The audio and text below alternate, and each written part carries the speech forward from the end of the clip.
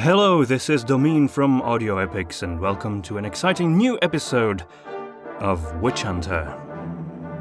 If you've been listening for a while, you know that every episode I mention that you can buy the entire story in the form of a USB flash drive that is cleverly disguised as a nostalgic cassette tape, and also that you can download the entire story on Bandcamp. All of that information is in the show notes, so I won't bother you any more with that now. I do have some other news. We as Audio Epics are going to work together with another company. The Owlfield is a young production studio based in Scotland, operated by Michel Lafrance. Michel has got some unique skills as he is specialized in the creation of 3D audio, otherwise known as binaural audio. It's quite exciting. If you go to his website, owlfield.com, you can actually listen to some of the stuff that he's done. He's got a podcast. All of his stories are first-person adventures, where you are the main character. And the 3D audio gives you the feeling that you are actually moving through the landscape and things are happening around you. Well, the exciting news is that we as Audio Epics are going to work together with the Owlfield, and I'm going to write the audio play for a new story created in 3D audio. So that's something to look forward to. People have also asked me the question, Domine, what will happen with the Witch Hunter podcast once, the entire story has been told? Well, do not think that it will end. It will continue, because there's going to be more Witch Hunter. I'm not going to say too much about it, but we've got some ideas up our sleeve. Now, with that having been said, I present to you the next episode of Witch Hunter.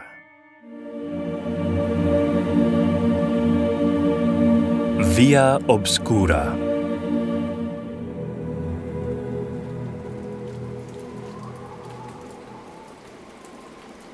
It certainly is a long name for a shop. Ludlov just snorted derisively. Well, old Gus was never one for brevity, or sanity for that matter. Those ominous words summoned images of some toothless, cackling geezer to her mind. Don't worry, he's quite an affable fellow once you get to know him. The exterior of the building didn't look like a shop in any way except for the cheerful sign dangling in the drizzle. There weren't even any windows, and the location wasn't exactly ideal either. As soon as Ludlov opened the door, though, the bright ring of a bell did wonders to convey the sense of being in an actual shop. They both entered, and as the door fell closed behind them, Samina suddenly realized just how small and crammed the space was. Books lay piled in precariously balanced towers that almost reached to the ceiling. At least half a dozen large sea chests dominated the corner to Samina's right, and many strange objects could be found packed together on bent, overcrowded shelves, stuffed in boxes and baskets on the few tiny tables, and simply lying on the floor.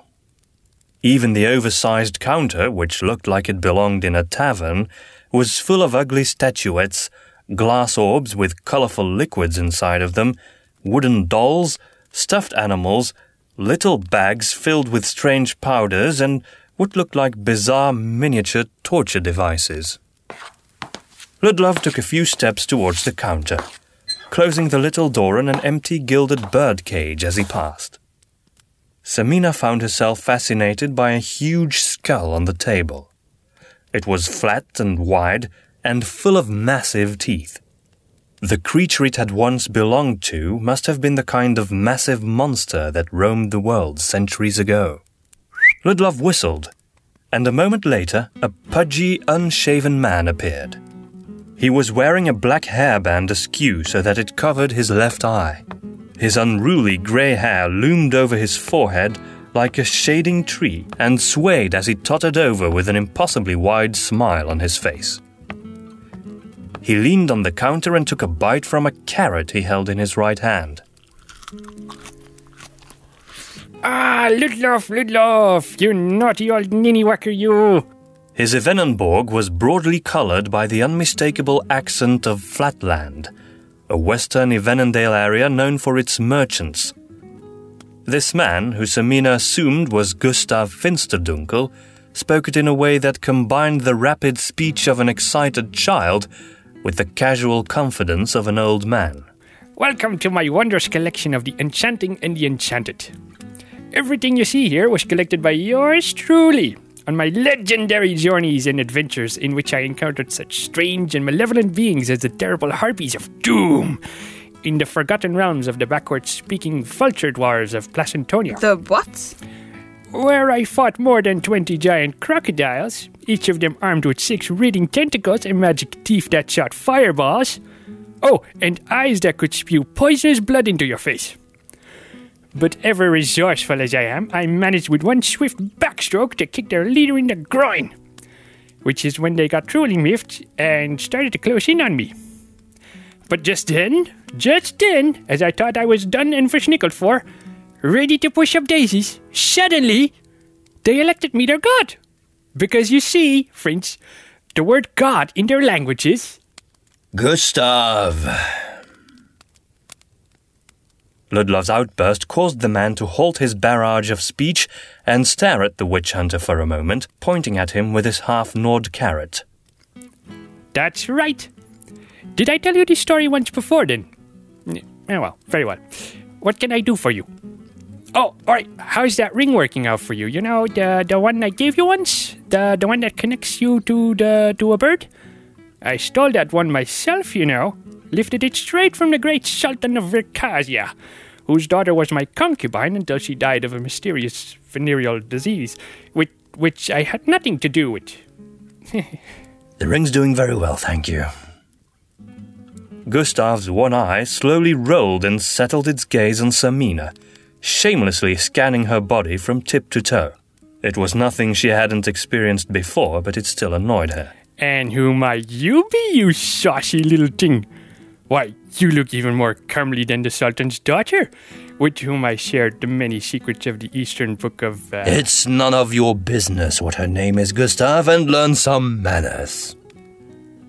This time, there was clear anger in Ludlov's voice. Samina noticed his gloved fingers nervously drumming on the scabbard of his rapier. She had to admit to herself that she found Ludlov's protective attitude somewhat amusing. Apparently, he kept forgetting she was no high-born castle lady, but a simple gypsy girl who was quite used to dealing with men like this, even when they were as obviously unhinged as Gustav was. The thought of castle ladies suddenly gave her an idea. With a gentle nudge to his arm, she made Ludlov step aside and came forward, smiling politely. My name, dear Gustav, is of no importance. As a member of the royal family, I'm afraid I can't disclose my identity. If I did, my guardians would have to hunt you down and burn your shop to the ground, which would be downright saddening to me. It was the most ridiculous bluff imaginable, which was precisely why she used it. Both Ludlov and Gustav looked at her stunned, the latter almost dropping his carrot. He then straightened his back and made several fussy attempts to bring some semblance of order to his hair, which failed miserably as it ultimately returned to the exact same position as it had been lying in before. All right. Right, of course. Oh, Your Majesty. Oh, forgive me. I'm sorry I called you saucy. Please leave my shop as it be. I'm but a poor man. Apparently, the size of his ego was matched only by his gullibility. Ludlov gave Samina a conspiratorial smile and then turned to Gustav. Shall we talk business then? Gustav nodded emphatically. Unquestionably, we shall, your Ludlovness. What can I do for you, or Lord and Lady of Unknown Lands? Samina couldn't tell whether he was being sarcastic or genuinely submissive towards Ludlov, whom he had obviously known for years. This Gustav was so unpredictable it was slightly frightening. Still, she had him right where she needed him. Can you keep a secret? She asked the question with an aloof expression, such as she imagined royal ladies to bear when they addressed common folk. Gustav bowed like a true palace servant. Oh, certainly, Your Majesty. I can keep anything you want. In that case, we would bring to your attention that it is our solemn wish and desire to pay a visit to the Ghost Streets. Gustav lost his balance for a moment, firmly squeezing the edge of the counter. What? You want to go to the most dangerous place in all of Seven Peaks? Why in the name of the backward-speaking vulture dwarves of Placentonia would you want to do that? Your Majesty. I wish to meet all subjects of my colleague, Mayor Grundheim. As she heard herself speak that name, Samina had to suppress a shudder. Even the insane subjects? Even the possessed ones? Obviously. In fact, particularly the possessed subjects, now that I think of it. Gustav already seemed to have forgotten his newfound humility. Leaning on the counter, he took another big bite from his carrot, chewed it loudly, and muttered, It's odd, but you're not the first one asking the road to that place in a fortnight. Samina's heart skipped a beat. Could it be? Did a young man pass by here? Gustav swallowed his bite of carrot. Right. A Siegfried or Siegfeld or something like that. Well, is he a servant of yours? She felt her heart racing with hope. Ludlov looked at her with a warm smile which she couldn't possibly return. She had to stay believable in her role. Yes, a servant I lost. What did you tell him? Gustav's one eye glistened as he grinned that slightly disturbing grin of his. I told him the same thing I'm about to tell you. The ghost streets need to be avoided. Something is alive down there. You see, in the old days, shortly after the duel that created the chasm, there was a strange illness that affected some of the newborns in the city. It was called the ghost eyes. Some children were born with skin as pale as snow and eyes that were completely white, lying in deep, dark sockets. Can you imagine being a young mother greeted with that sight? And it wasn't just their appearance. It was said that these children were possessed by some evil spirit. They never played or made merry, and where they went, evil things happened. Samina furrowed her brow at the story. It sounded like the sort of campfire tale Sigurd used to tell her in the woods at night. Children who committed evil deeds? Oh, no, I did not say that, Your Majesty. They didn't do anything, but things happened when they were in the neighborhood. Inexplicable accidents, birds dropping dead from the sky, wine turning into vinegar overnight. She had to admit it was a good scary tale, but she was growing impatient.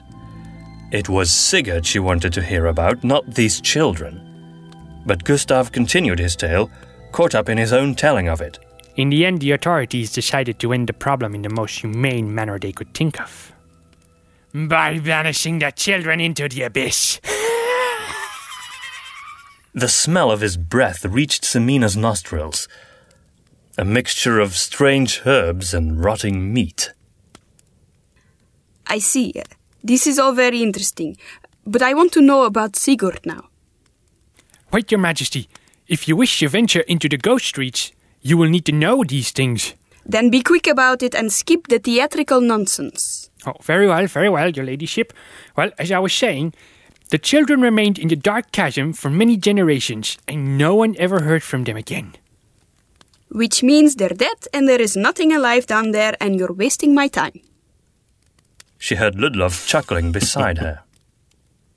Why couldn't he say something? No, Your Majesty. They did survive. I know because there was one brave soul who dared to make the journey to the dark world and found them there. And oh yes, the children lived. They had turned into monsters. But they were alive. When was this? A long time ago. But still centuries after the children were thrown into the chasm. And so you assume if the children lived that long, they'll still be alive today?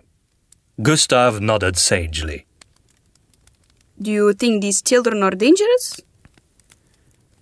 Possibly. But the adventurer who found them did survive the journey.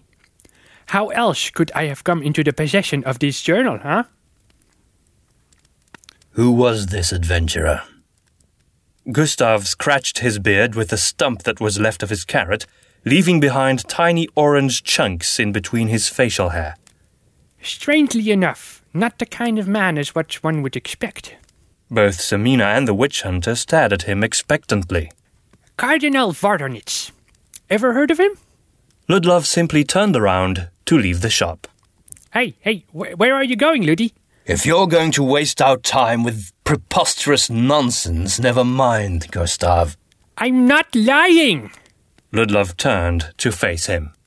You're telling me that Cardinal Voronitz, the most famous religious leader this city has ever known, the man who reportedly turned Evenenborg into 7 peaks by providing the 7 sacred stones of virtue, was in fact a mountaineer and an adventurer who found a way to the bottom of a chasm so deep and dark that no one has ever gone there and returned, and that he consorted with cursed, undying, deformed children?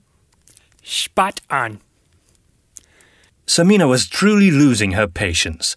This Gustav was obviously a madman, but he had to have met Sigurd, because he remembered his name, or at least a similar one.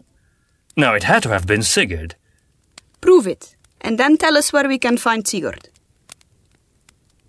Gustav didn't say anything, but simply waddled off to the back room again. When he emerged half a minute later, he was carrying a small pigskin-bound volume. The journal? So it is, your worship. And what does this journal contain? Gustav shrugged. Not that much. There is a map of the old tunnels that lead to the ghost streets. Those tunnels are still connected to our sewers. So that's interesting. Apart from a few notes on his journal, there isn't all that much information in it. About the cardinal himself, or why he ventured into that strange place. Who knows for what strange, holy, semi-holy, or unholy reasons he went there. Samina gave Gustav an understanding look, even though she couldn't trust his explanation. The book might be empty for all she knew. May I have a look at its contents? Well, briefly then. But it is a priceless artifact, so I would humbly request that you... A sharp stare from the witch hunter shut him up. You know what, never mind. Here you go, your majesty. Then he handed over the journal, bowing ever so slightly on his knees. Samina took the book and opened it very slowly. It had to be one volume among a whole series, because the very first page started with a diary entry about finding a secondary tunnel and continuing searching for a safe way down. She leafed through the rest of the book and found details on the ages of tunnels and staircases, several maps that became ever more intricate and complete as the pages progressed, and one drawing that startled her. It looked like something she thought she had once seen sculpted in an arched door of an old building. It was a drawing of a being, hooded and cloaked, and bent like an old tree. It looked like it had been caught sneaking around, its head turned towards Samina's gaze. In the darkness beneath the hood were drawn 2 huge eyes, round and luminous, like full moons shining brightly. The look of the drawing unsettled her at first, but she felt compelled to keep staring at it. And then unexpectedly, it was like she suddenly understood this creature. And she knew for sure that it wasn't evil. Instead of horror, an overwhelming sense of compassion flooded her heart. She could almost feel the being's own anguish and regret, even though she didn't know what it was. She unconsciously gripped her chest, digging her fingers in and feeling her own quickened heartbeat. She wanted to help this creature. This is perfect, Ludlov said, pulling her out of her reverie. This book would help us a great deal, old Gus. Gustav smiled, but instead of warmth, there was greed in his eyes. She was certain he was about to charge far more for the book than it was worth, and she feared that Ludlov would accept the offer out of necessity. She was not about to let that happen. Yes, this book is interesting, but unfortunately I am forbidden by my father, King Boris of Equestria, to spend coin on such trivial things. It's not trivial, Gustav exclaimed indignantly, bits of carrot spewing from his mouth. Alas, my father feels otherwise. He frowns on adventurous people. If only he understood that all I want is to explore the world and perhaps one day open a little shop full of wondrous items. But how can I ever achieve that goal? I have no money of my own. And without the journal, it looks like I will never be able to go on an adventure either. Gustav chewed on his lower lip and scratched the hair in his neck as he listened to Semina's sad tale. Oh, normally I would expect a sizable compensation for an artifact such as this. But seeing as how Master Lord Ludloff is an old friend of mine, and Milady's father here is a king, you're the first customers I've seen in a month. You can have it for 4 copper foxes, which is a ridiculous price. Ludlov smiled and reached for his money purse. The goddess smiles upon you, Gustav. Oh, thank you, your Ludlovness. I do hope you both realize that if you truly wish to partake on this journey, there will be a certain amount of traveling through the sewer involved. Ludlov shrugged. Nothing we can't handle. Thank you, Gus. You've been a great help. No, thank you for your patronage. And remember, if you ever need a hero of mythic proportions, you know where to find me. When they left Gustav's little shop, the rain had stopped at last. They would now have to continue their journey into those dismal tunnels beneath the city. Ludlov knew it was far from pleasant, but it was the only way. The ghost streets were deep down in the depths below the city, and so he and Samina were to face the filth and darkness of those places to reach their destination. He was just about ready to continue their journey when Samina suddenly grabbed his arm. Ludlov, before we enter those tunnels, I would like to go and see whether Tara has received my message. Who is Tara? She's a close friend, a fortune teller. She was the first one I warned through Folkrin. A fortune teller. Samina had been right in warning her then. Being a simple layer of cards was enough to make her a target of the Magicide Act. Ludlov understood Samina's worries, but they were both in great danger in the city. He had no desire to skulk about in Seven Peaks with the Inquisitio and the witch hunters on their heels. Where does this woman live? Among the Sintra, just like I did. Just like he thought. The Sintra neighborhood was on the other side of the Great Triangle, one of the most populous areas of the city. They'd have to cross quite a few streets, increasing the chances of getting caught manifold. With a knowing smile, Samina turned to him and said, We could think of another way. And which one would that be?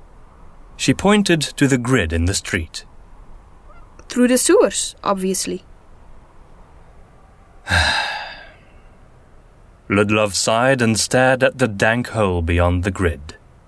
Going through the sewers would be considerably more time-consuming this time around, since I don't think either of us knows a route from here to the western end of the Great Triangle.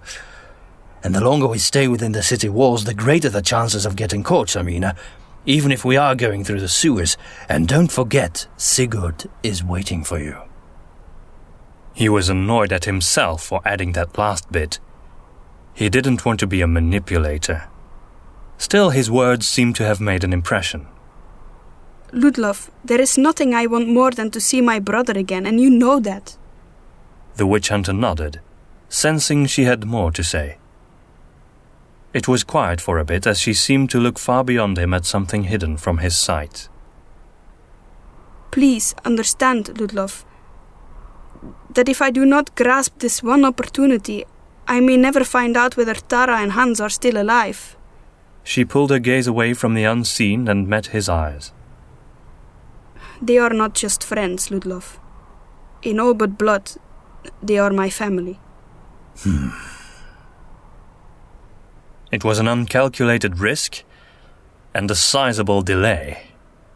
But Ludlov understood Samina's feelings. More than that, he agreed with her that this would probably be her last chance to learn whether her friends were safe. He didn't know what they would find in the ghost streets, let alone where they would end up after that. Would they find Sigurd? Would he be able to help them find the leaders of the Black Sickle? Would there be a fight? The chances of survival seemed to diminish rapidly the farther ahead he tried to think. Even if they did find the Black Sickle's leaders, and even if they did somehow succeed in bringing down the cult, would they ever be safe again? Neither of them would be able to set foot in Seven Peaks again. This moment was most likely the very last chance they would ever have of tying up whatever loose ends they had in the city. Even though he dreaded the first-hand confrontation with the Magicide Act, his mind was made up. Very well. Let's go. The journal didn't just contain a map of the old tunnel system that led towards the ghost streets. At the beginning of the volume, there was also a complete map of the sewer system of Seven Peaks. It contained notes where the Cardinal or one of his travel companions had speculated there might be an entry point into the ghost streets. Ludlov would have loved to read straight through the entire journal, surprised and intrigued as he was about the notion of Cardinal Voronezh actually going on an adventure into the depths beneath Seven Peaks. He wondered whether some seasoned adventurer had led the expedition and kept this journal, or if it was the Cardinal's own handwriting. Either way, the historic significance and value of this little book was indescribable. He felt like they had cheated Gustav out of it to some extent, since the crazy old man had never had a clue just what a treasure he had been keeping in his possession. Still, the most important value of the journal was its pivotal role in finding back Samina's brother, and maybe unmasking the most dangerous and evil cult the city had ever known. Reminding himself of that soothed Ludlov's conscience somewhat. The complete map of the sewer tunnels was very helpful in finding their way to the Great Triangle. Traveling here was never pleasant, but to Ludlov's happy surprise, at least the tunnels became a bit wider and less gloomy as they went deeper into the city. They at last emerged not far from the Sintra neighborhood. It was the middle of a small, round plaza, in the crossing of two narrow streets. Even before they had removed the grid above their heads, the sharp scent of burning had been in the air. Considering the risk of being seen, they both decided Samina should climb out first. If anyone saw a gypsy girl come crawling out of the sewer, they would frown, but it wouldn't shock them the way a witch hunter would. Samina? He looked up, but she had already disappeared from his view and didn't reply. He took off his hat, hid it under his cloak, and then quickly followed after her. When he came out of the sewer, he saw her standing in front of the remnants of a pyre. Oh no, Ludlov said, standing up. There's been a book burning. The little plaza was dead quiet. A sad wisp of smoke hung almost motionlessly above the charred remains of a pile of books. The surrounding buildings were blackened with smoke as well, but that had been due to the inferno the night of Adamir's death. These books had been in a much more recent burning. Then he noticed the smashed windows and the broken doors in the narrow houses, and he realized what had happened here. First the inferno, now this. Ludlov knelt in front of the pyre. Has this city not seen enough fire and blood? Look. He took a ruined book and opened it. The desiccated item creaked as he did so. He tried to turn one ash-grey page, where the black ink was still barely legible on the darkened paper, but a moment later it all fell apart in flakes of ash.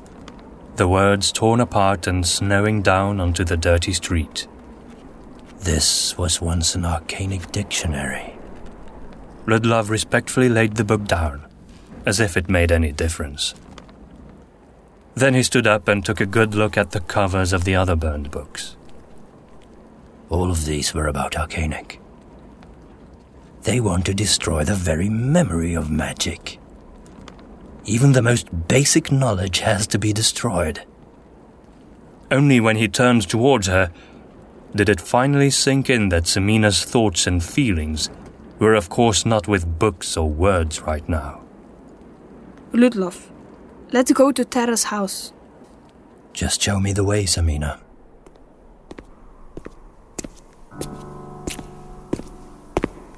The witch hunter's footsteps sounded desperately lonely in the abandoned alleyways as they made their way through the Sintra neighborhood. There was not a soul to be seen or heard.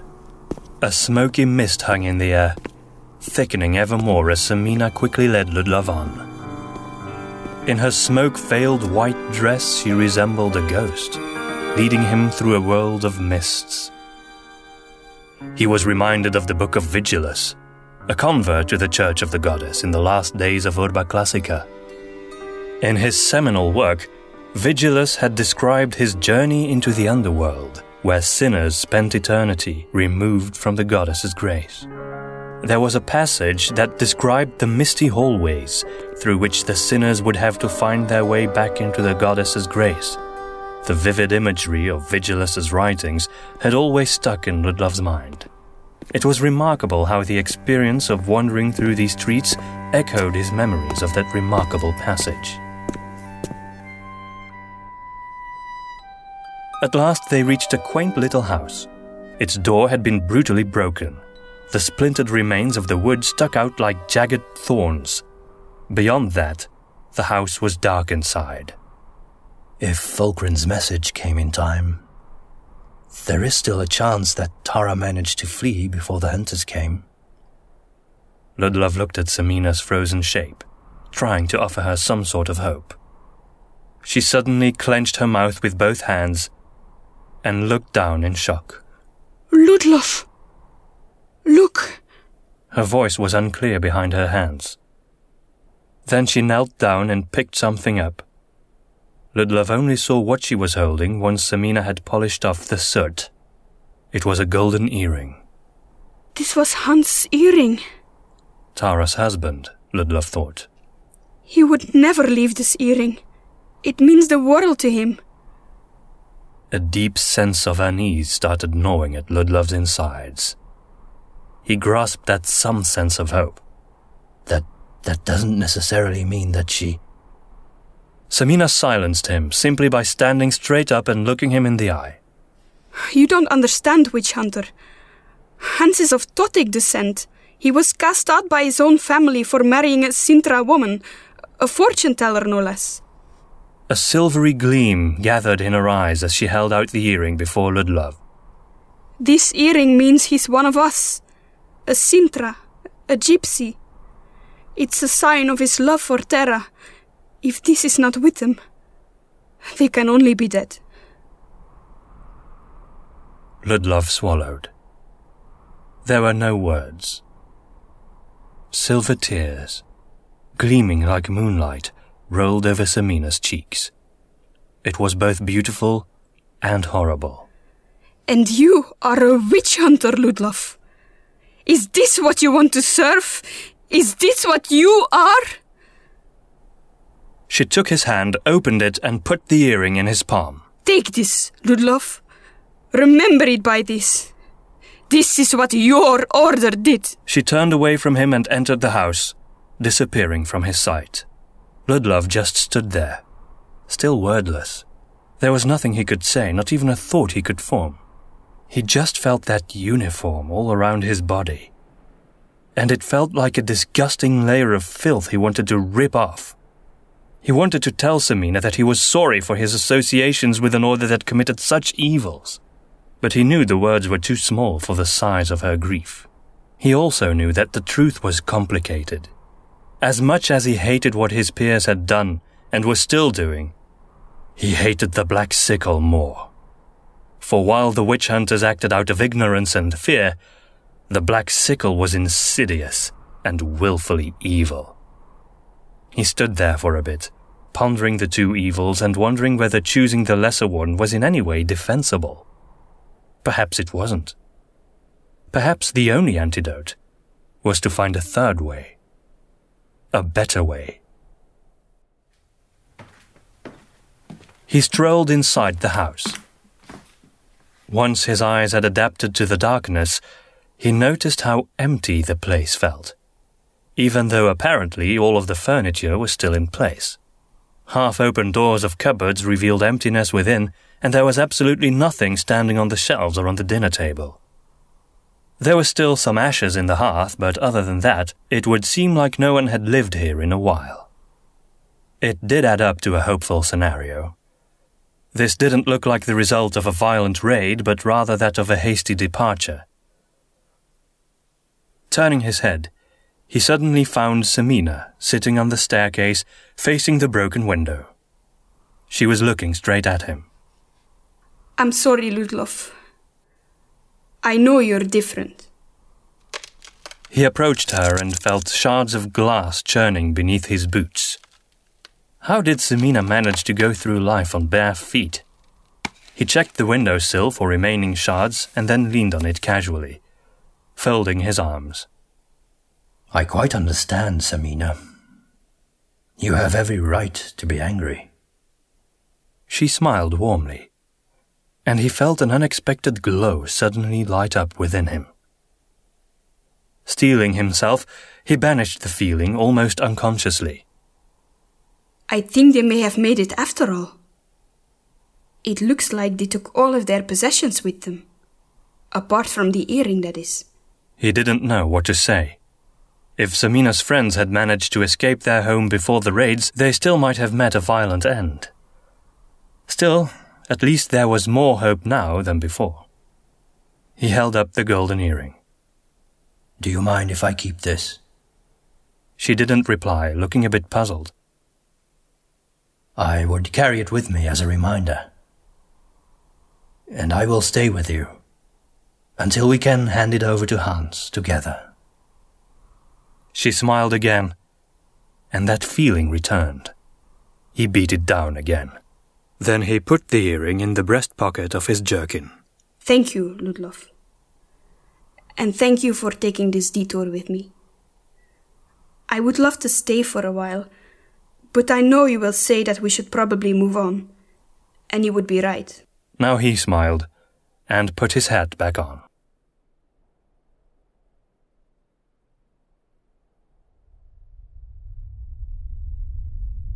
And so we returned to the sewer tunnels, back on track to go looking for Sigurd and the truth about the Black Sickle. The candle was halfway. It was another journey through those dark tunnels, and because of our detour we had lost quite a bit of daylight. Every once in a while we passed a grid that let in a shaft of sunlight, which gave us a chance to inspect the map in the journal. We would soon lose this opportunity, so I tried to memorize the way as far ahead as possible. Hours passed, and the dimness slowly turned to gloom as we finally reached a simple crack in the wall, as wide as 2 men, leading to the tunnels of the Elder Days. For a moment, he could see those tunnels again in the darkness, but the image quickly dissolved. The walls were dry here, and the feel of the air betrayed that the tunnel was much wider. That feeling was all we had to go on, as it was completely dark, like here. Death shook his head. I don't think so, Ludloff. The darkness on Earth is merely the absence of light. It simply cloaks what is still there, whether you see it or not. Here, the darkness around you does not cloak anything. Rather, it shows you the simplicity of this place. There is nothing here until you are ready for it to be here. Ludloff tried to process that, but he couldn't. Not really. He tried to look into the darkness and see it as looking directly into the face of nothingness, but he simply couldn't. It wasn't nothing. It was something that wasn't yet created. It was endless possibility. As he peered into that limitless possibility, he could see that light again. And what was more, he felt the light. He felt its comforting gentleness, like a kiss from a lifelong lover. There was a light then, he said, transfixed by his vision. a light that I had seen only once before.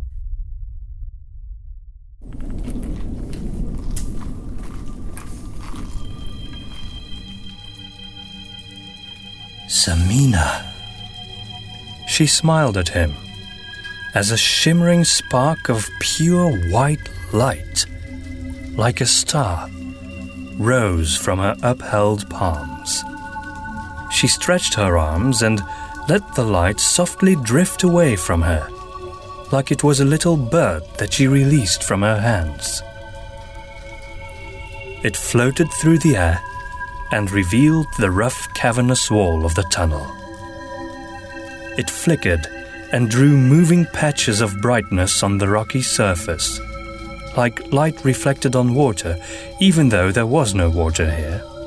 Rather, it was the playfulness of the light itself that made the moving patterns. Ludlov's heart raced as he turned to Samina. Her smooth skin seemed to glow from within, and a different but equally bright light danced in her eyes as she raised an eyebrow. You seem genuinely surprised to see this light rising from my hand, Ludlov. Does my magic frighten you? He swallowed and barely noticed how dry his mouth was. He was torn between staring at Samina and at the light she had created. She didn't know. She had no inkling of the significance of this light. He turned to the floating star and took a careful step in its direction. Only once before have I seen such a thing. With a delightful smile, Samina turned the wrist of her left hand, swaying her hand like a ship at sea. The spark of light imitated her movements and drew ever more complex patterns on the tunnel surface. She kept her focus on the light as she responded to Ludlov's remark. Where was it you have seen this done? Could he tell her? Could he tell anyone? Long ago. He had said it against his own expectations. In happier times, when it did not serve to brighten a somber journey. He smiled wistfully, allowing memories of Maria to flood his mind. Then he turned to Samina. What he saw was so similar to his memories, it startled him. The way the cool light caressed the skin of her cheek and neck, the way the play of light and darkness in her pupil became a vast nightly firmament that surrounded him completely. He was speechless. It's strange, you know. My mother could never do this simple feat of magic. Neither could my brother. I'm the only one I've ever known who could. And I discovered it by accident more than anything, really. This didn't surprise Ludlov in the least, but it still hit home. It utterly confirmed what he suspected. Samina and Maria were somehow connected, both unique, and both in his life. She gestured sinuously to lead the spark of light into an elegant little dance. She sniggered as she let the spark twirl around Ludlov's head, rise up high, and then slink down to settle right in front of his nose. Such a full, bright light right in front of his face. It should have burned his eyes, but it didn't even hurt. In fact, it was mesmerizing to look at. The light suddenly fled from him and landed on Samina's right hand. She looked at him intently. What is it? Samina folded her arms and skewed her head as she took measure of him. Let me ask you something. Or rather, let me tell you something. Before I ever met you, I had heard of you. Ludlov, the fiery-eyed hunter. Grim, callous, dangerous. I've heard your name spoken with trembling voices by hard men. Ludlov simply shrugged. It all sounded so silly. Who is that man? The question hit him harder than he had expected. Somehow, this young woman succeeded time and again in moving right past all of his defenses and reaching into the very core of his being, stirring his heart before he even had a chance to shut her out. That's not who I really am. That's only the witch hunter, Samina. But then I met you. You were kind, patient, soft-spoken. I believe that is who you really are. His chuckle sounded like he didn't care, but her words had touched him. Thank you, Samina. He wanted to show her that he appreciated what she had said. Perhaps what you see is simply part of my older self. She wasn't finished yet. But then who is that witch hunter, Ludlov? What is it about you that frightens your enemies so much? What great powers do you hold hidden? I am only a man, Samina. I have no magical powers or great gifts. I only have passion, purpose. Sometimes that can be enough. She nodded and continued on into the darkness. Ludlov followed her. The spark of light led them on, like a wandering star. Tell me about your goal. Ludlov thought about that for a moment. I suppose what I seek is consolation. No, not consolation. That would be a lie. He quieted down again. He wasn't sure what word he was looking for. Did a word exist that could describe what he meant? And why did he have to talk about this anyway? Was it in any way necessary for their search for Sigurd and the Black Sickle that he shared his deepest intentions with her? Of course it wasn't. But then he saw her eyes, and a familiar sense of confidence came over him, like a warm blanket. My wife was taken from me. I loved her very much. When Samina didn't respond, Ludlov took it as an invitation to continue. She was murdered. Her heart was pierced by a sharp blade. I think you can guess what weapon they used.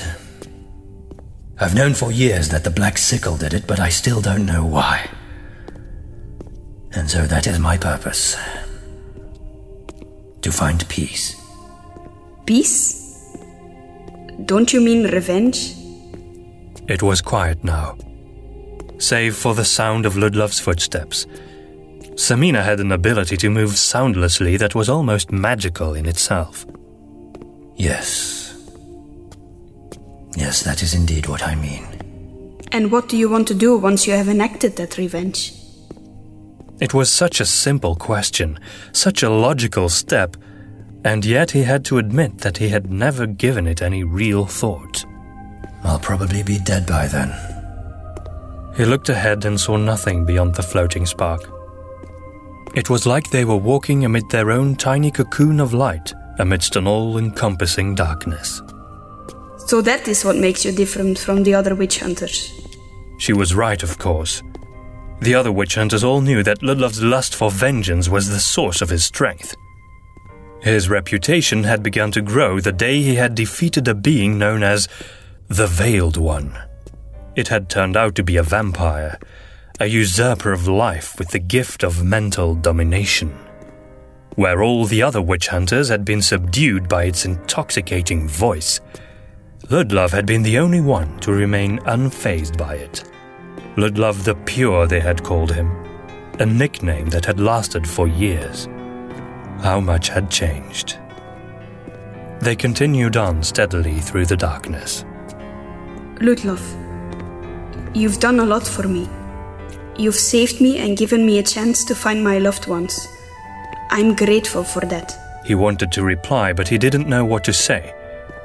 So he remained quiet. But can I ask you something? For yourself? He stopped walking and looked at her. Samina just stood there. Don't confuse hope with despair. Her eyes were wide. Then she came very close to him and gently raised her right hand to caress the rough stubble on his cheek. He knew it was a Sintra gesture of blessing, but it still felt very intimate. Again he repressed the glow he felt inside. And don't confuse satisfaction with peace. He looked down into her eyes, deep pools of dark blue like a summer night. Thank you, Samina. Thank you. Then he softly took the hand she had laid on his cheek and lowered it. But I fear I can't promise you that. I have one girl to hold on to. It's all I have. Please, don't take it away from me. She sighed, shaking her head. But, Ludlov, don't you see there are other things to hold on to than revenge? Samina smiled, but there was bemusement and pity in that smile. I know that. I remember them. But I don't feel them, Samina. I wish I did. The very moment he said those words, he suddenly realized they weren't true. Samina gave him a puzzling look and moved on. Minutes passed in silence until a very faint, grey light became visible at the end of the tunnel. It was tiny at first, but with each step it grew until they reached the end of the tunnel, which led to a narrow stone platform, just wide enough for 2 people to stand on it. When they arrived there, they found themselves at the edge of a ravine so deep, so dark, they could not see the bottom. On the other side, they could only see a wall of rock, scarred by dark cracks, shadowy holes, and jagged outcroppings, but at least there was some daylight, even if it came from far above. A narrow, irregular staircase hewn into the rock challenged them to venture down. The steps were so narrow that Ludlov could easily bridge 6 of them with a single step, but they were so steep that he would tumble down and die if he tried that. Samina cupped her hands and held her light aloft like a sacred relic. Slowly, elegantly and soundlessly, she took the steps down. The witch hunter followed in her wake, using his hands to seek support from the rock wall. The descent was arduous and slow, and no words passed between them as they made their way.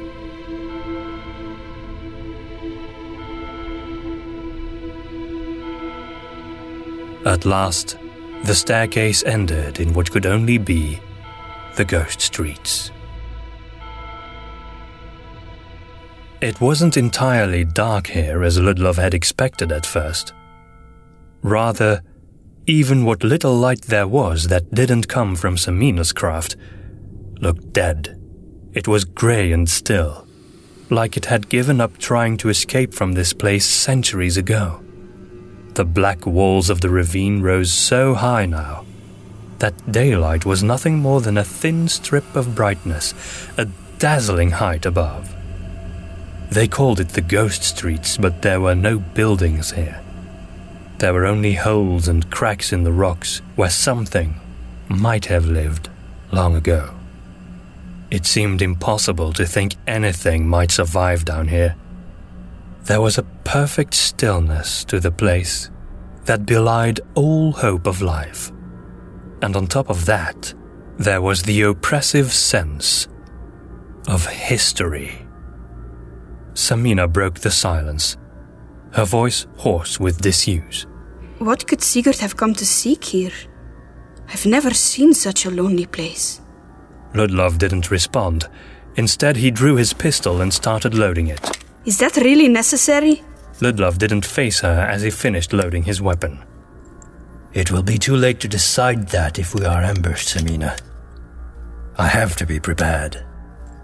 He could feel her disapproving glare in the back of his neck as he scanned the environment, trying to gauge every possible entry point for some creature from which to emerge. The cracks in the wall could lead to any number of unseen tunnels, after all. He had no intention of being surprised by unpleasant visitors. He remained close to Samina in order to protect her from danger. The young witch started to walk, but Ludlov stopped her with a stern hand on her shoulder. She turned to him and he held up his hand, listening intently.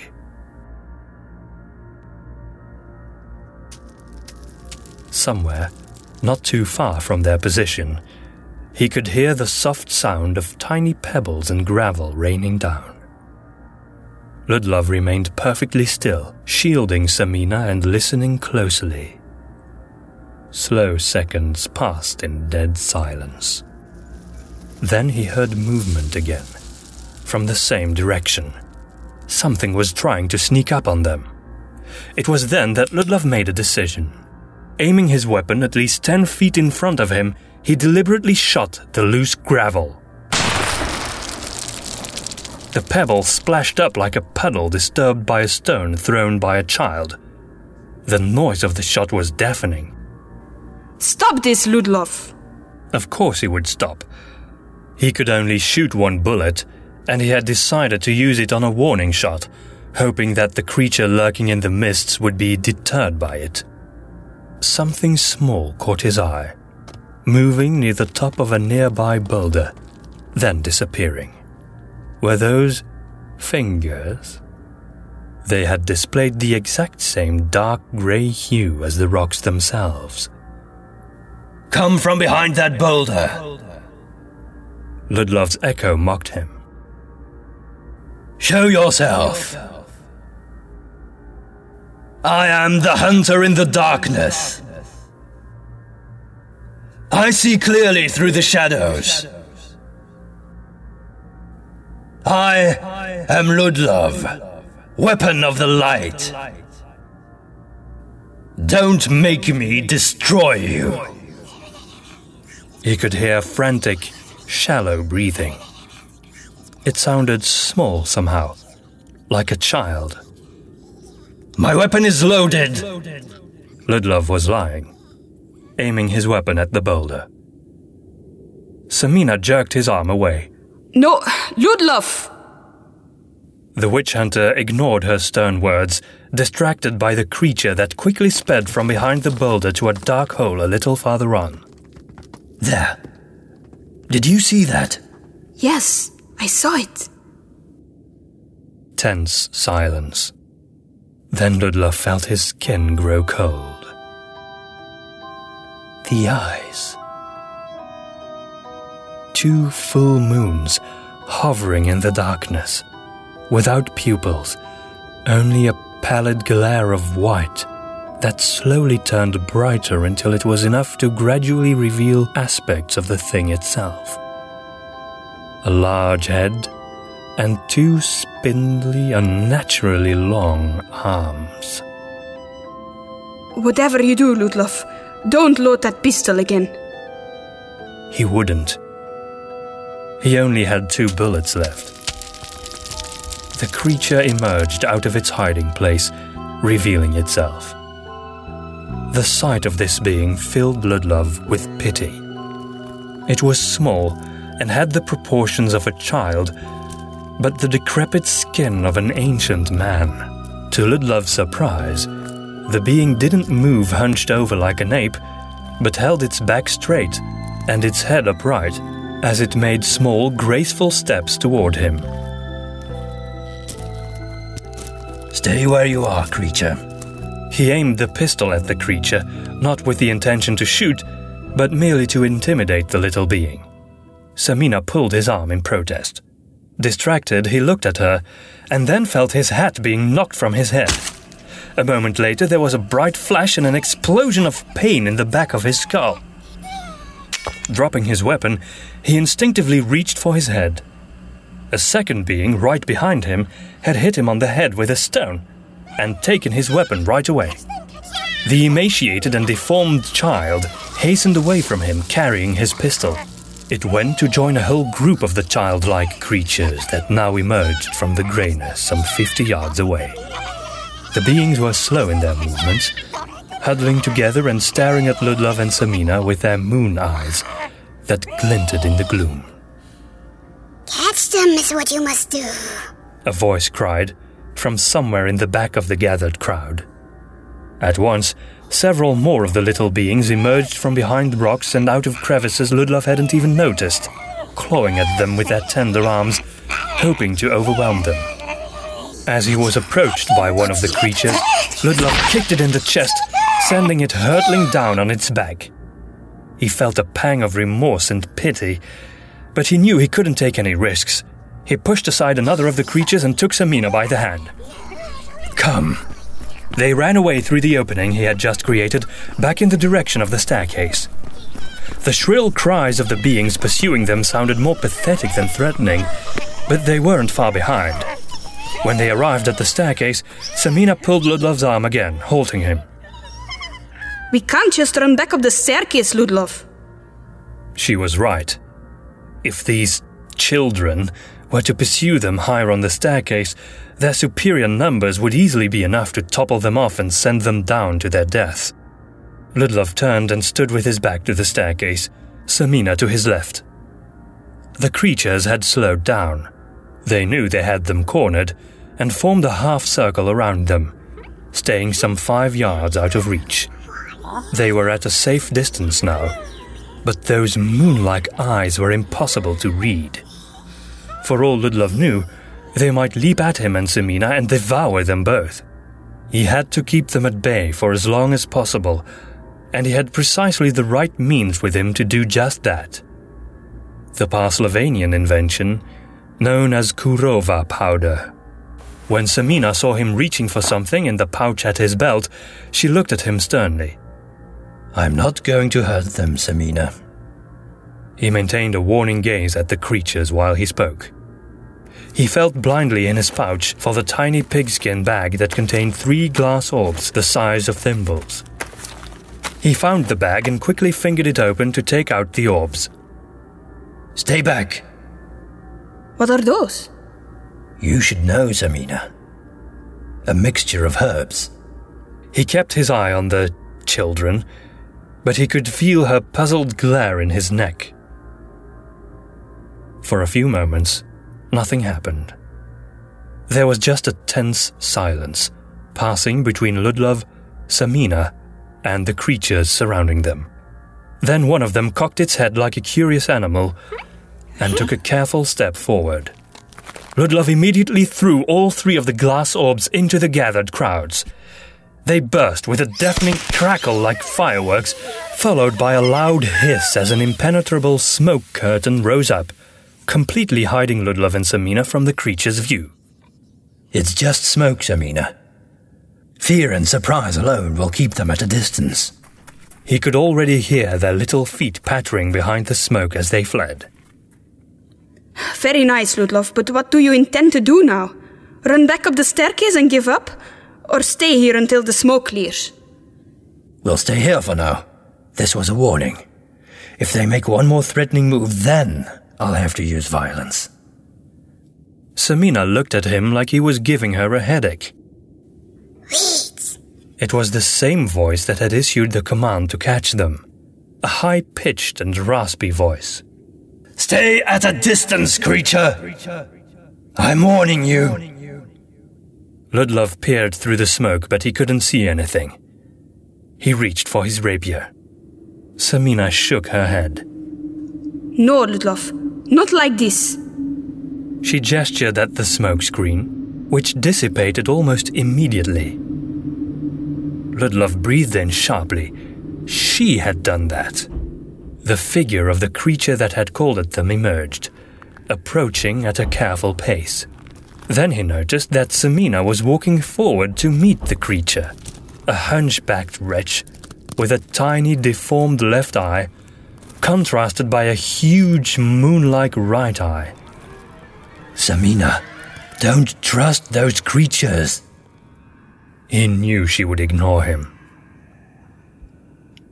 Then her voice suddenly sounded very different, like she was standing right next to him, and yet she was far away in the distance at the same time. Amori amaro namanta. Mana ramani. Mana ramani. Amaro namanta. The sound of Arcanic. Oh, how the mere sound of the language softened his heart. Hearing it spoken in Samina's voice caused him to freeze in astonishment and awe. The creature, too, had stopped dead in its tracks and was looking up at her in admiration. Do not be frightened. We are friends.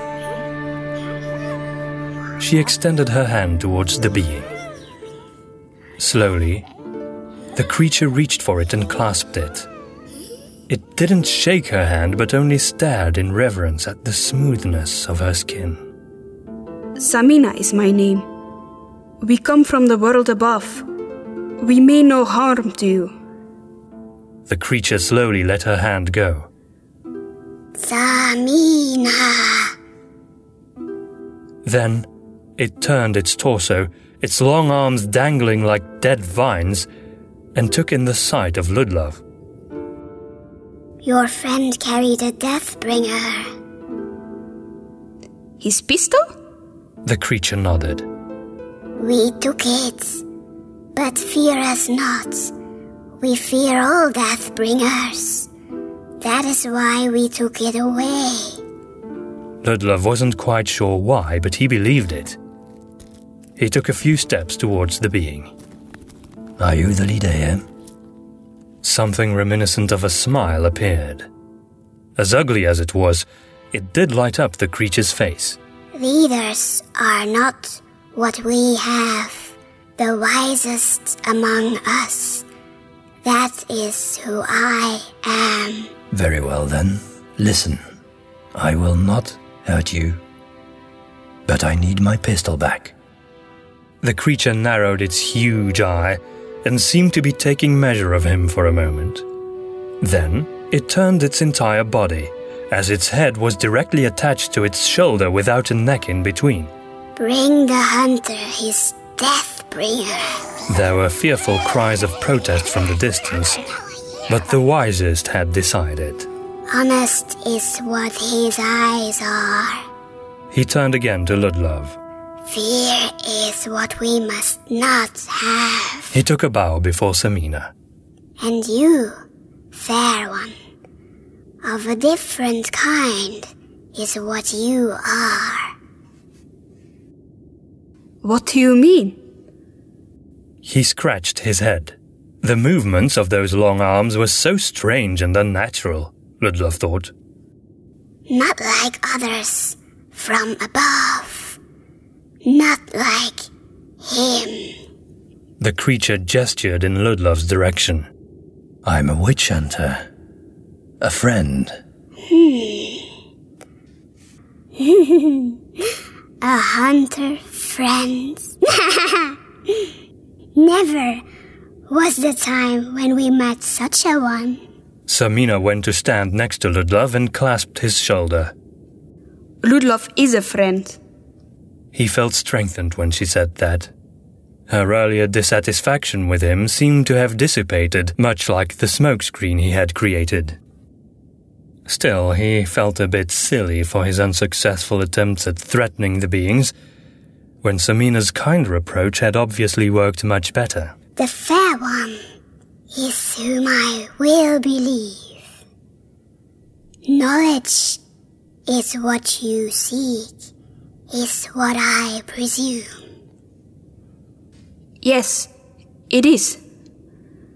The storyteller is the one who gives knowledge. Ludlov saw the hope in Samina's eyes. He didn't want that hope to be in vain. He bent down to meet the creature's eye like he was talking to a human child. He had decided that this being was no child of any kind, though. Can this storyteller be found? The creature's entire face wrinkled up as it smiled. I am who the storyteller is, hunter friend. Well, that was a relief. Ludlov couldn't help but return the creature's smile. Apparently, sometimes things were actually simpler than expected. The being pointed a bony finger up to where the sky was, hidden somewhere high above behind a veil of mist. Up there is where you are from. Therefore, the following is what I must tell you. Is the story that speaks of the blood of the maiden one that is known to you? Of course I know that story. When Lucas murdered her, the blood of the maiden petrified and turned into the 7 sacred stones. No! The storyteller spat. His sudden burst of anger was utterly unexpected.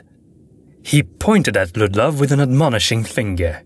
That is What is wrong? The witch hunter nodded, straightened, and smiled at Samina. Fascinating. What is? Clearly, living down here for so long, these creatures have formed their own mythology about the maiden. The storyteller made a fist and kicked the dust beneath him like a petulant child. It was very unbecoming of the creature. He had seemed wiser than the others, but now he wailed like an infant. Samina put a gentle hand on his shoulder, calming him. What's wrong? Wrong. Oh, wrong.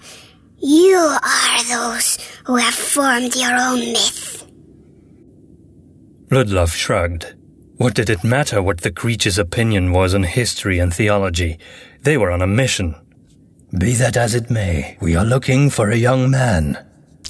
Suddenly, the storyteller moved forward and punched him in his left leg. Listening is what you must do. The truth is what you must learn. Ludlov sighed audibly. He was getting slightly annoyed. What makes you so certain that your version of the truth is the correct one anyway? It had sounded more condescending than he had intended it. The storyteller's larger eye lit up from within and expanded even more as he stared at Ludlov and took a deep breath. Seeing it with my own eyes is what I have, hunter friend. Tell us, please. Ludlov thought he saw a glance of appreciation in the storyteller's features, difficult though it was to read those luminous, empty eyes devoid of pupils. Then, suddenly, the storyteller turned away and gestured for Ludlov and Samina to follow. The other creatures stood huddled together again farther away. Return to your holes is what you should do. The gate is what I will show them. Wordlessly, they all scuttled away and disappeared before Ludlov had a chance to figure out where they had crawled behind, beneath, or into. This storyteller turned out to be a leader by any definition known to Ludlov after all. He regarded the creature again. The storyteller. He had an ape-like quality as he moved at frightening speed, forcing Ludlov and Samina to keep up at a steady pace as they followed. Their road was simply straight ahead, further along the length of the chasm. As they continued, the grey shroud surrounding them tightened. Ludlov had no idea where the mist came from, if it was mist. It seemed a little too dull, too grey, and too dry somehow to be mist. Perhaps it was some sort of magical residue from the great cataclysm that had created this place centuries ago. Their guide was nothing more than a ghostly silhouette, crawling over rubble, jumping over cracks in the stone and quickly moving ahead of them. At last he made his way to the top of a very large boulder, held still and gestured grandly, like a mountebank announcing some spectacular new medicine at a village fair. Behold the gate! Samina was just ahead of Ludlov, already near the top of the large boulder. He could hear her gasping above him, and quickly climbed to the top of the boulder himself. There was a huge, sharply jagged rock, the size of a village chapel, sticking out of the ash-strewn ground like a giant stake emerging out of the chest of a vampire who had been violently stabbed in the back. The rock was of a glittering black substance. Volcanic glass, perhaps. The side in front of them was made smoother than the rest of the spike. There was a door there, which was only visible due to the finger-wide edges drawing its shape. On the door and around it were beautifully detailed reliefs, depicting figures and landscapes. It's an overview of the universe. Samina had said it before Ludlov had had a chance to study the reliefs. She was right. There were 4 layers there. At the top, near the thin, spiky end of the rock, there were clouds and a throne held by a beautiful statuesque woman. Undoubtedly, she was supposed to represent the goddess. But where was the head? Had the art simply been damaged by time? Or had the head been removed on purpose? Ludlov knew that some older strains of his faith held that any depiction of the goddess was blasphemous, for her beauty could not possibly be captured by any mortal artist, and to attempt such a thing was a villainous sort of arrogance that could never be allowed. But if that had been the reason for the damage, why leave the body intact? If anything, the removal of her head seemed more like cruel mockery. Beneath the throne of the goddess, there was the earth, populated by all sorts of human beings: craftsmen, priests, servants, fishermen, soldiers. But there was something wrong with them. A fisherman had caught a naked woman in his nets. A soldier was threatening a child. A priest was hitting his maid. On every face, even the children, there was a sardonic grin. Were these depictions of human sinfulness? Beneath the human world was supposed to be the abyss. For as long as there had been people, rumors had existed that the world of unforgiven spirits was beneath their feet. In this engraving, there were ghostly creatures shown inhabiting that layer. Their eyes were huge and bulbous, like those of the children of the ghost streets, and their faces were long and thin. They stared into nothingness with overwhelming sadness. It was uncomfortable to look at them, even for Ludlov, who had faced so many demons in his life. Even more unpleasant, and yet more impressive, was the bottom layer of the engraving. The artist had given more room and attention to this part than to any of the others. What was shown here could only be a representation of Lucas himself. The grotesque demon, winged and horned, held his arms up to the sky, wrapped in chains. He hungrily clawed upward, ready to devour the world. 4 layers. The image had shocked Ludlov for reasons he didn't fully comprehend. 4 layers. Usually they only show 3. Most artists are afraid to depict Lucas. The irony was not lost to him that in the modern world far above them, images of the goddess were plentiful, but Lucas was never shown, out of fear. This horrific artwork didn't belong in any church in any era of the city, but at the same time it reminded Ludlov of the fact that in some distant past the treatments had been the other way around. Did Seven Peaks grant the devil too much respect? Did this mean they didn't respect the goddess enough? He had no answers. Who are those beings in the abyss? There was sadness in the creature's raspy voice as he answered. Sometimes is when they come. Always when red is the color of the moon. A strange thing is what happens here in our streets. Ludlov raised his eyebrows. The red moon? That only happens once every 30 years. Little meaning is what years have for us here. Upon hearing that reply, Ludlov thought of the sadness of these beings' existence. Day by day, year by year, living in a world without color, without life, without even death. What happens when the red moon comes, friend? Mists and darkness, and out of the grey, the wailing is what we hear. Singing is what it is. One song, always just one. And then is that we see them. Shadows is what they are. Tall, thin, and sad. Their eyes like faded pearls, empty mirrors. The cursed gift of eternity is what they reflect. So much sadness is what they portray. Who are they?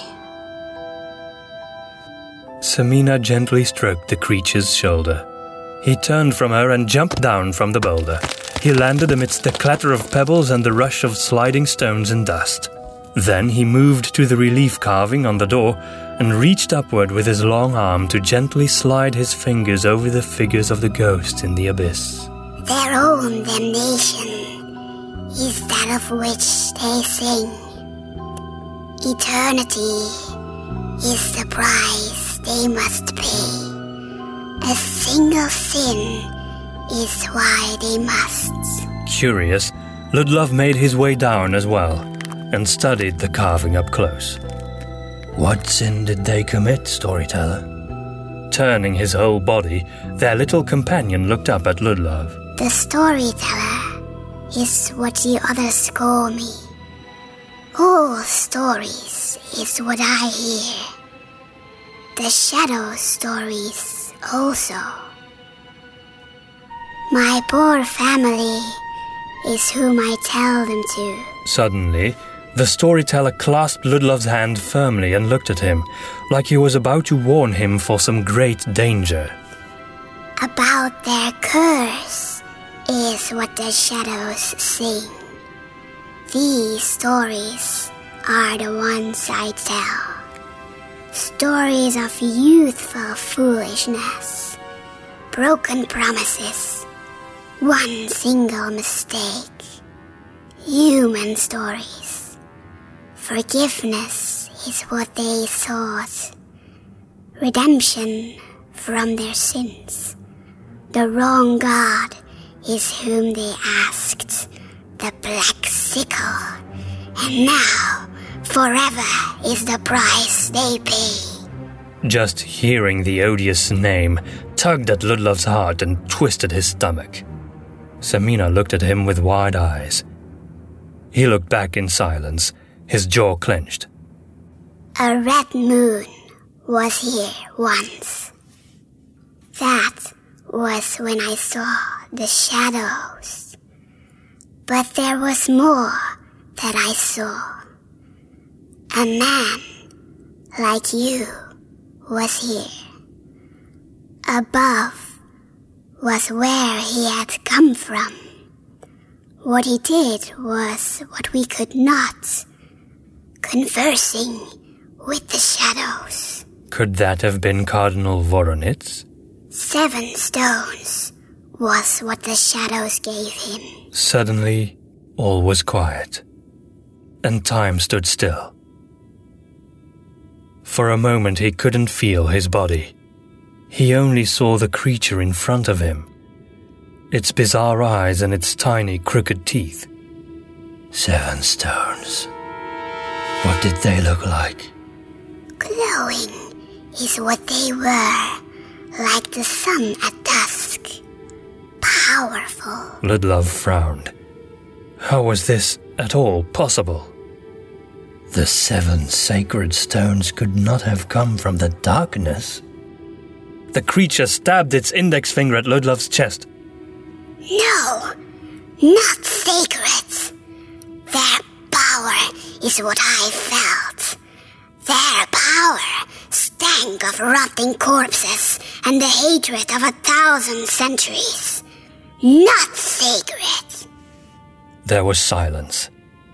Samina touched the glistening black rock. I think you were right about the stones, Ludlov. He shook his head. No, Samina. I thought they were perhaps just stones. Lifeless objects. I had never thought of this. Never. He felt stiff as he tried to move, to sit down somewhere. He couldn't. He could just stand there, petrified. What this means is that the sacred stones are evil. Powerful and evil. So the 7 sacred stones of virtue were 7 evil stones? What did it mean? Everything seemed to move around Ludlov. It was like the whole world was turning on its head, and he was standing somewhere at the center, in the eye of the storm, just observing it helplessly. He couldn't imagine what such a revelation would mean to the world. For a moment he refused to accept it, but then something inside of him took over. It wasn't a voice or even a conscious thought. It was just the single stroke of a hammer that coincided with the single beat of his heart. Absolute certainty. The puzzle fit. As horrifying as it was, everything became clear now. Everything looked different now in this cold, hard light. The disappearance of the arcanic language. The Voronitzian editions of the Scriptura Sancta. The city's change of name from Ivenenborg to Seven Peaks. This humble creature spoke the truth. Cardinal Voronitz had been the most brilliant forger of history of all time, as well as a servant of Lucas. Storyteller, have you seen my brother? Samina's question pulled Ludlov out of his frantic thoughts. Her voice had been brittle and frightened. Ludlov saw her pleading look into the storyteller's eye. Samina's brother, that was still why they were here. He would help her find him. If nothing else in the world made sense, at least that did. It was an honest task. None from above like you, fair one.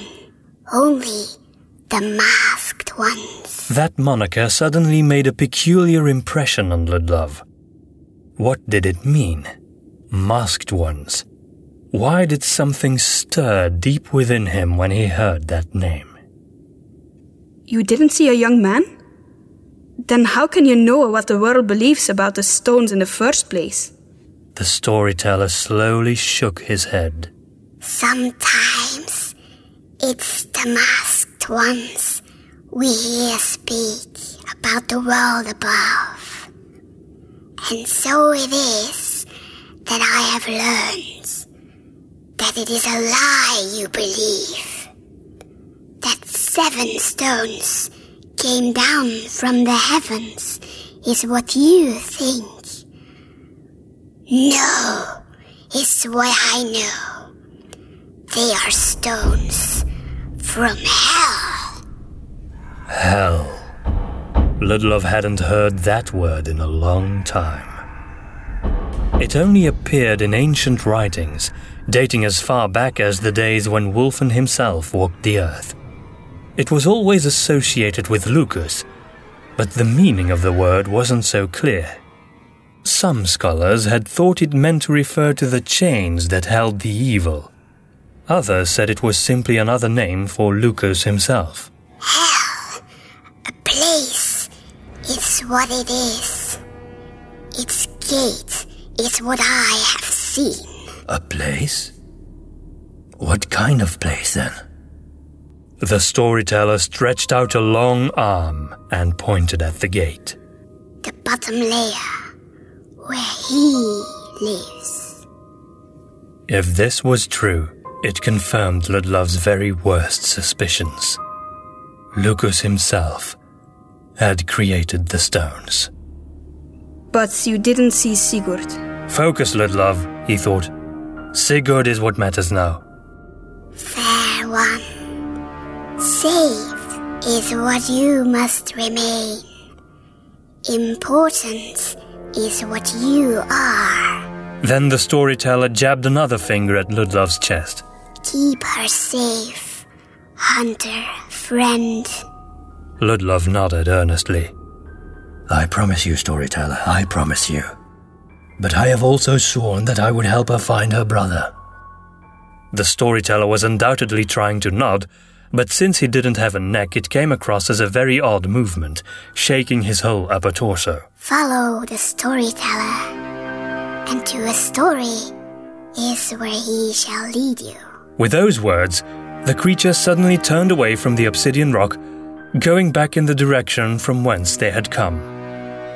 The creature's riddles were starting to annoy Ludlov. Wonderful. Samina ignored his remark and hastened after the storyteller. So that was this week's episode of Witch Hunter. We'll be back next Thursday with the adventures of Ludlov and Samina. If you want to find out more about Witch Hunter, you can find us at audio-epics.com, and we also have a Facebook page, the Audio Epics Facebook page. Have a great week, everyone.